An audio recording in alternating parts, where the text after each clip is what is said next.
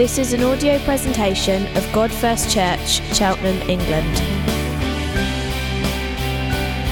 A community of Jesus followers worshipping God first, proclaiming God first, and together living God first lives. For more information, visit our website at godfirst.org.uk.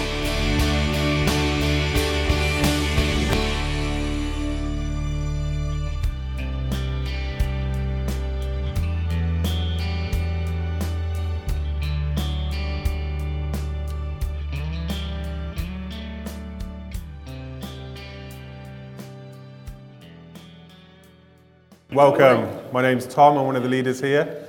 I lead the pastoral team, so it seemed appropriate that the last one in the series on everyday pastoral care landed with me. So that might be good or bad for you. We'll wait and see. So as you all know, we've been working through the last few weeks. We've been working through everyday church. So Howard kind of kicked us off at looking at life on the margins and everyday mission. Tom looked at community. Obviously starting the new community groups, that was great just to kind of see where we're heading with that. Howard looked at everyday discipleship, and Steve looked at everyday compassion. And Howard did everyday family life last week for the dedication. So we've been looking at how everyday church matches our everyday life. So today we're going to be looking at what everyday pastoral care looks like. So I'm sure if I asked many of you this morning, what is pastoral care, we'd probably get a mixed bag of responses. I'm going to read to you what I've kind of come up with from these weeks of kind of looking into this and preparing this preach. I've had a slight advantage on you. So I'm going to share what I believe pastoral care is, and then hopefully by the end of the preach, we'll be on the same page. So what is it? Pastoral care, I believe, is how we love and care for each other as a family of believers. It's how we challenge and spur each other on. It's how we point each other back towards God through discipleship and community. And it's how we learn to accept each other as Christ first accepted us. So hopefully you don't disagree with me on that one, but we'll go through and see where we land at the end. So I'm going to be looking at 1 Peter 1, looking at verses 22 to 24 this morning. So that's what I'm going to be basing what I talk about this morning. Now that you have purified yourselves by obeying the truth, so that you have sincere love for your brothers, love one another deeply from the heart, for you've been born again, not of perishable seed, but of imperishable, through the living and enduring word of God. I just think, it's a great part of the Bible, isn't it? It's a great way to look at it. We obviously sang about enduring. God loves endures forever this morning. I just love that word, endures. So I just think it's great. So that's briefly kind of what it is, and we're going to be unpacking that verse. So the first thing we're going to look at is where we do it. Where do we do everyday pastoral care? For what I believe everyday pastoral care, for it to be effective, it needs to happen in community. So obviously we've just been looking at doing these new community groups. I'm always amazed when I look at church community that, no offence to you guys, but it's such a random mix and collective of people. I don't think you see it anywhere across society where you get all these people mixed together, and because they've got all one thing in common, that they love Jesus, that it kind of works. I think there's a little bit of God's sense of humour within that he kind of puts all these together, that his church is his model for how he wants to reflect his glory on earth. And I just think that's his sense of humour, that he puts all these random people together, and yet it just works. So we've just launched our new community groups, which most of you will be familiar with that. Some of those we've based on geographic location, some of them we've based around coffee, some of them we've based around the workplace. But obviously we cannot have that as the focus for our groups. We cannot have coffee or where we live as the focus of our groups, as much as it would be fun to do that, because they don't create life that endures. There has to be an emphasis on the gospel word. As Peter says, only the word of God can create an enduring community of life and of love. So what does Peter mean when he talks about the living and enduring word of God? I've got a quote for you, quote by Dietrich Bonhoeffer. What a great name. Bonhoeffer, good old Bonhoeffer. He was actually a German pastor, and he was actually a spy as well. So there's a bit of a highlight there for you. So let's see what Dietrich said. That's what he says. He said, "We can never live by our own words and deeds, but only by that one word and deed that really binds us together, the forgiveness of sins in Jesus Christ. Christian community is not an ideal we have to realise, but rather a reality created by God in which we may participate. The more clearly we learn to recognise that the ground and strength and promise of all our community is in Jesus Christ alone, the more calmly we will learn to think about our community and pray and hope for it. Isn't that great? So Peter is saying, when we're born again, when we become Christians, we're born into this new family. We've been born through an imperishable seed, the living, enduring Word of God. And because the Word of God endures, it gives life and it continues to give life. And the Word of God is imperishable, so is the family of God imperishable. So where we're all part of human families, where we'll perish through death, we'll all kind of disappear, the family that we're in here endures forever, because God's Word endures forever. Isn't that a great truth? Likewise, we're here to be a family. If you're not a Christian this morning, this is what is on offer for you this morning. This could be a family, this could be your home. So we're to be a family where the people who come from an unfamily can be familied. That's a responsibility that we carry as a church. So we start with a community of believers who believe God's word endures forever. We have faith and hope in God. And we have a sincere love for one another and love each other deeply from the heart. So that's the first thing. So we do it in community. Obviously, Tom Bradbury did a great job the other day explaining what that kind of community looks like. But that's where we do everyday pastoral care. So community is more than Sundays. It's more than this. We do it in our community groups. We do it in everyday life.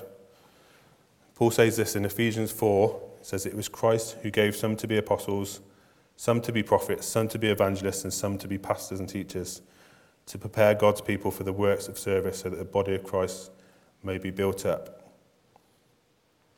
Now, I think this is a helpful verse in a lot of ways, but I think it's unhelpful in other ways. I think it's unhelpful for these reasons. I think it's unhelpful because we become complacent and reliant on the great evangelist. Therefore, we don't tell our friends about Jesus. We become reliant on the great teacher. Therefore, we don't look to who we can disciple. We become reliant on the church leader to pastor us. Therefore, we don't do everyday pastoral care with one another. It's not the job of the leaders of the church to do all of these things. We're all here to do it. We're all evangelists. Yeah. We're all teachers. We're all pastors. Sunday mornings need to be a time of equipping. They need to be a time of powering up, ready to do mission, community, and everyday pastoral care. For it to work, we need to be in each other's lives daily. Otherwise, it only offers weekly pastoral care at best. God has made us, he's designed us to be in community. So we looked at what pastoral care is. We've looked at where we do it. Now this is where the rubber hits the road. This is where we're going to now look and unpack and how we do it. We're going to look at how it looks like in everyday life. Thessalonians 2 verse 8, where Paul says, we have loved you so much that we're delighted to share with you not only the gospel of God, but our lives as well, because you have become so dear to us. So this is where we do it. We do it as we watch TV. We do it as we do the chores. We do it as we go to work. We do it as we eat meals over the dinner table. We talk as we go. We ask people how their walk is with God, what the Spirit is saying to them, what book they're reading. It's about all of that, just doing it in everyday life. It's about making your home an open home. It's about people seeing you as a parent, as a husband or a wife, seeing you when life is messy. It's not about putting up a front. So I don't know about you, I've got 4 kids, and we like to have the kids' friends round to play and stuff like that. And I always find it really amusing when we have them round for dinner afterwards. They kind of start tucking into their food, and either me or Lucy will say, right, should we say grace? And kind of you get different responses, but it's quite entertaining to watch. But I just think it just shows a little bit of how we live life. And I think that there's quite a lot of power in opening up your home. There's often the phrase that an Englishman's house is his castle, which I think is a load of rubbish. If you're a Christian, your house cannot be a castle. You know, there needs to be an element that you lower down that drawbridge. Your house needs to be a refuge, not a castle. So I just encourage you, there's a lot of power in that. So we always try and do the kids' parties at home, because we want people to come into our home. We want to see how we parent our children. I want them to see whether I'm a good husband or a bad husband, whether Lucy's a good wife or a bad wife. So I just encourage you, it's not about putting up a front. It's great if it looks messy. It's great for people to see you fail, because it's all of that people need to see you do in everyday life. They don't need this fake atmosphere that they come into. So just encourage you just to open up your homes. We live in a world of broken families. You only have to look at the news daily to see that the world is broken, especially in terms of family, and there's a power in inviting people into that. The amount of, if you've got kids from school and stuff that will be from broken families, and they can come in and see what a home is supposed to look like, what a family unit is supposed to look like. Jesus did discipleship through everyday life, whether it is over the meal table, walking place to place, or in his work. He was always doing it through everyday life. And when we look at everyday life in the Bible, we see many examples in the New Testament of what we call one another, and you probably heard that phrase quite a bit if you've been around God First for a while. We talk about it quite a bit. Just in the way that the New Testament tells us to do things with one another, for example, to love one another, pray for one another, forgive one another, etc. Looking through this, we can kind of deduce that there's several categories. I'm just going to work through these, and as I read them, I want you to kind of look at them and think, which ones are you best at? Which ones are you worst at? Which ones do you struggle with? Which ones do you find easy? So the first one is, be at peace with one another, forgiving, agreeing, being humble, accepting, forbearing, living in harmony, and greeting with a kiss. So you can probably leave that last one off. I know me and Steve like to greet each other with a kiss, but the rest of you don't need to do that. So how are you doing with that one? Do not judge, lie, or grumble. Show hospitality to one another. I think we're very good at that as a church. I think we do hospitality really well. Confess your sins to another. Be kind to one another, concerned, devoted, serving and doing good. Instruct and teach one another.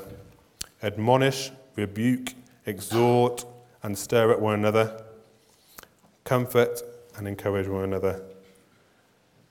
So which ones are you doing well at? Which ones are you struggling with? I'm sure that when I kind of read through these, the one that kind of struck out at me was rebuke, which is one that we always kind of tend to shy away from. Some people are very good at doing rebuke, some of us are not quite so good. And I think sometimes we shy away from doing it because we fear confrontation or just not knowing how to do it well. I think we often take pastoral care, we take rebuke out of everyday life, which always makes it something a lot bigger than what it's meant to be, often bringing about hurt and confrontation. We need to be able to rebuke well if we're to pastorally care for one another. Why do we need to be able to rebuke? Well, Hebrews 3 says it like this, says, see to it, brothers, that none of you has a sinful, unbelieving heart that turns away from the living God, but encourage one another daily, as long as it's called today, so that none of you may be hardened by sin's deceitfulness. So this just shows we're always a few steps away from sin, aren't we? Sin's deceitfulness. So we need daily pastoral encouragement not to turn away from God. This is why we need to do it in the everyday. Can't wait for a Sunday morning to do this. It's a lot easier to do it in everyday life. I know that I've done some tricky pastoral things with different people, and often if it's been that I haven't been in a relationship with that person or friendship with that person, it's so much harder to do it because you're not doing everyday life, and it just comes down like a right bombshell. Whereas I think if you're doing it in everyday life, I've had some real wins in pastoral situations because I'm already in relationship with that person. It feels so much more normal. So I just encourage you with that. Often people kind of shy away from doing everyday pastoral care because they think it's someone else's responsibility. But I just encourage you, if you feel that you need to do everyday pastoral care, you need to be able to rebuke somebody. You know, it's great, I can give you some pointers, but it's great for you to do it because you're already in friendship and relationship with that person. It's going to be so much more normal and powerful. Let's not think that pastoral care has to be spontaneous and unplanned. We all have busy lives, and often we have to plan stuff in the diary to make it happen. Let's plan that it has gospel intentionality. Because without the gospel intentionality, all we have is ordinary life. Let's face it, everybody does that. We want God taught to be normal, talking about what we're reading in the Bible, praying together wherever we share needs, delighting together in the gospel, sharing our spiritual struggles with believers and unbelievers. A great model that we have in this church is, you may have heard it if you've been around for a while, but we do threes in the church, which obviously we do our mission communities, and then we do threes, which is a group of 3 or 4 people, and kind of part of that is iron sharpening iron, that you're kind of there to spur each other on, you're there to do pastoral care for one another, you're there to encourage each other and build each other up. So I was kind of thinking about that as I was walking the dog this morning. I was just thinking about that iron sharpens iron, and just that God gave me the phrase, it's not lead round the back of your head. So, it's the two metals, iron and lead. So if you come away from a 3 feeling condemned, then the 3 isn't working right. It's there to kind of encourage each other and spur each other on. So just encourage, if you want to take that to a deeper level, 3s are the place to do that. So probably the starting point would be to speak to your community leader and just ask how you get into a 3. So they're same-sex groups. So maybe look around at who you think you could do life with in that sense. So here's our get out of jail free card. Pastoral care takes a lifetime. We look at the story of Jairus, where he asked Jesus to come and stop his daughter from dying. As Jesus is on the way to Jairus' house, Jairus is informed that his daughter has died. And Jesus says to him, "Do not be afraid, just believe." Sometimes the just believe can be hard, especially when people are in difficult situations. We just need to believe that the gospel might be technically correct. We cannot expect to have one conversation with somebody that sorts them out. Change can take a lifetime. Therefore, so can pastoral care. Somebody may feel that they have overcome an issue today and be facing the same issue again tomorrow. This is because we are all sinners, and sin is often deep-seated. Therefore, we need a daily dose of truth, love, encouragement, and exhortation. Because temptation is a daily challenge, we need to daily come back to the beauties of the gospel. Now, if you're doing pastoral care with somebody, we need to pastor each other with grace. If I'm about to go into a pastoral situation with somebody, I always try and read this verse because I feel it just kind of gives me God's grace. So it's Matthew 7, 1-5. It says this, it says, "Do not judge, or you too will be judged. For in the same way as you judge others, you will be judged. And with the measure you use, it will be measured to you. Why do you look at the speck in your brother's eye and pay no attention to the plank in your own eye? You hypocrite, first take the plank out of your own eye, and then you will see clearly to remove the speck from your brother's eye."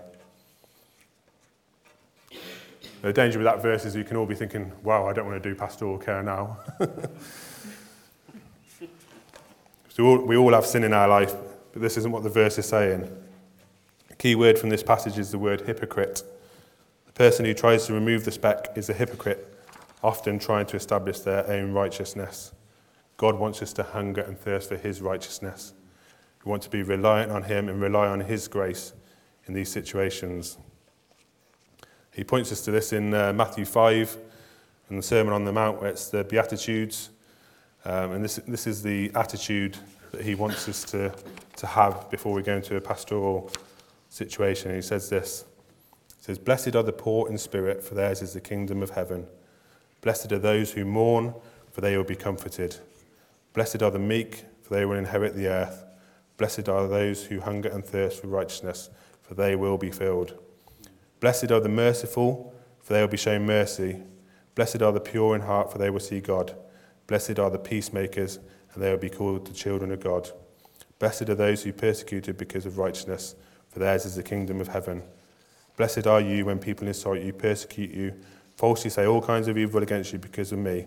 Rejoice and be glad, because great is your reward in heaven, for in the same way they persecuted the prophets who were before you." So that's how God wants us to be. That's kind of how he wants us to have his grace in those situations, how he wants us to be with one another. He wants us to have grace because, as it says in Romans 8, verse 1, it says there's no condemnation in Christ. We must allow people to respond negatively and honestly to our pastoral input. We should always pastor as fellow sinners, pointing each other back towards God. We should encourage 360-degree pastoring, not top-down pastoring. I'm not here to do all the pastoring just because I lead the pastoral team. I need to be pastored too. We should be ready and welcome for it to be messy. Our aim should not be to make people moral and help them to have a comfortable and complacent life. Our aim should be for people to experience joy in Christ. Paul's goal was always about finding joy in the good times and the bad times.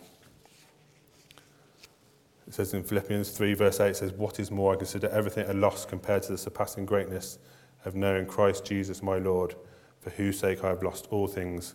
I consider them rubbish, that I may gain Christ." So Paul's commitment to Christ arises from his delight, first of all, that he finds in Christ. This is how we need to do our pastoral care. It's not our job to convince people into commitment. It's not our job to help people find joy in him. So that the temptations it's our job to help people find joy in him, so that the temptations of this earth look pathetic and alternatives by comparison. Yes. So let's pastorally care for each other with the gospel. Let's be careful not to get caught in proclaiming positive thinking instead of proclaiming the good news of the gospel. Yeah. So what's the difference between positive thinking and proclaiming the good news of the gospel? Well, if we look at modern secular counselling, you'll find that they use terms such as, "you can do it," "life is not against you." It's a call to break you out of negative thinking. It's often an effective way and it often works, but in many ways it's the best that the world has to offer. But we have something better. Sometimes negative thinking is actually right. For example, if you suffer from a condition where you always punish yourself, a counsellor may tell you that you deserve to get better. But you may think that you don't deserve to get better and you deserve God's judgment. This is an opportunity for everyday pastoral care. It's an opportunity to share good news of the gospel by explaining that you do deserve God's judgment, but Jesus has taken the judgment you deserve, paid it in full, and given you your reward that you are a child of God. You do not need to punish yourself because the punishment was paid in full at the cross. That is good news without pretending. Let's refuse the temptation to be advice givers. It's all too easy to say maybe you shouldn't be dating that unbeliever, or maybe you could budget your money better. The problem is that this puts you in a position of parent someone who already has their life sorted. Secondly, it's not the gospel. It may bring about reform for a period of time, but it will not reconcile them to God or change their hearts. Finally, let's not proclaim law instead of good news. So do any of these statements sound familiar to you? You should not sleep with your boyfriend or your girlfriend. You should read your Bible every day. You should not be getting drunk. You should witness to your friends. You should not lose your temper. I'm sure we've all said those similar sorts of things, or we've heard those sort of things, but this is all condemnation. The gospel would say it like this: you need not get drunk because Jesus offers a better refuge. You need not lose your temper because God is in control of the situation. That is good news. Sin makes promises, and the gospel exposes these promises as false and points to a God who is bigger and better than anything sin has to offer. That is good news. In order to pastor well, we need to believe 4 truths. Now, these truths I'm sure you've heard before. As I kind of prepared this sermon, I was hit with the realization that for me, and I'm sure for you too, that the truths are in our head but not found their way to our hearts yet. I believe that this because we keep them in our head, but it means the process is not quite complete. Because it's not in our hearts, we exchange the truth about God for a lie. We believe our sin rather than the truth. We think that the sin offers more than God does. Our affections move from God onto our sin. That's why everyday pastoral care is crucial for all of us. If we can identify the lie behind the sin, we can speak the truth more effectively. Yes. So I'm just going to work through these 4 truths. They're called the 4 Gs. You can grab the book of Everyday Church where they kind of explain more in there. So I don't want to go into these in great depth, but I want to kind of go through them in a sense of to challenge you this morning. So just encourage you to soften your hearts this morning. I'm hoping that something in these next kind of 4 Gs will just challenge you this morning. So the first one is God is great. So in relation to this, do you need to be in control? Do you need to dominate people or manipulate them? Do you worry about things being out of control, so overwork to compensate? If that is you, this morning you need to believe that God is great. The truth in that is that God is sovereign. He is in control. Things may not always go the way you want, but God uses everything that happens to us for our good. The first one is God is great. The second one is God is glorious. Do you crave the approval of other people or fear their rejection? This is called the fear of man. Do you live to please other people or controlled by peer pressure? If that is you, the truth in that is God is glorious, one whom we should fear, the one whose approval matters most, and the one whose approval we have in Jesus Christ. Next one is God is good. Do you look for temporary pleasure from sin, for quick and immediate pleasure? If you do, the truth in that is God is good. God brings true and lasting joy. The last one is God is gracious. Do you feel that you need to prove yourself? Do you find that when things go well, you are proud, and when they don't go so well, you feel crushed? Are you always determined to win an argument? The truth in that is, while we can never justify ourselves before God, God has justified us through Jesus. Yes. Jesus has done it all, so you have nothing left to prove. Now, speaking these truths to one another isn't as simple as saying you need to fear God more. You need to link it to your own relationship with God. Why should they fear God more? Do you have a testimony from your own walk that you can share? Or a song with words that helped you, or a Bible passage? These sins will rarely be revealed on a Sunday morning when we're all on our best behaviour, which is why it's crucial that we do it in the everyday life. So please, can I encourage you all to have a go at everyday pastoral care? Speaking the truth about God will do no harm. When we speak the Spirit-inspired word of God, the Spirit uses that word to search and counsel our hearts. I'm just going to go back and finish on what is pastoral care, what I read at the beginning. So pastoral care is how we love and care for each other as a family of believers. It's how we challenge and spur each other on. It's how we point each other back towards God through discipleship and community. And it's how we learn to accept each other as Christ accepted us.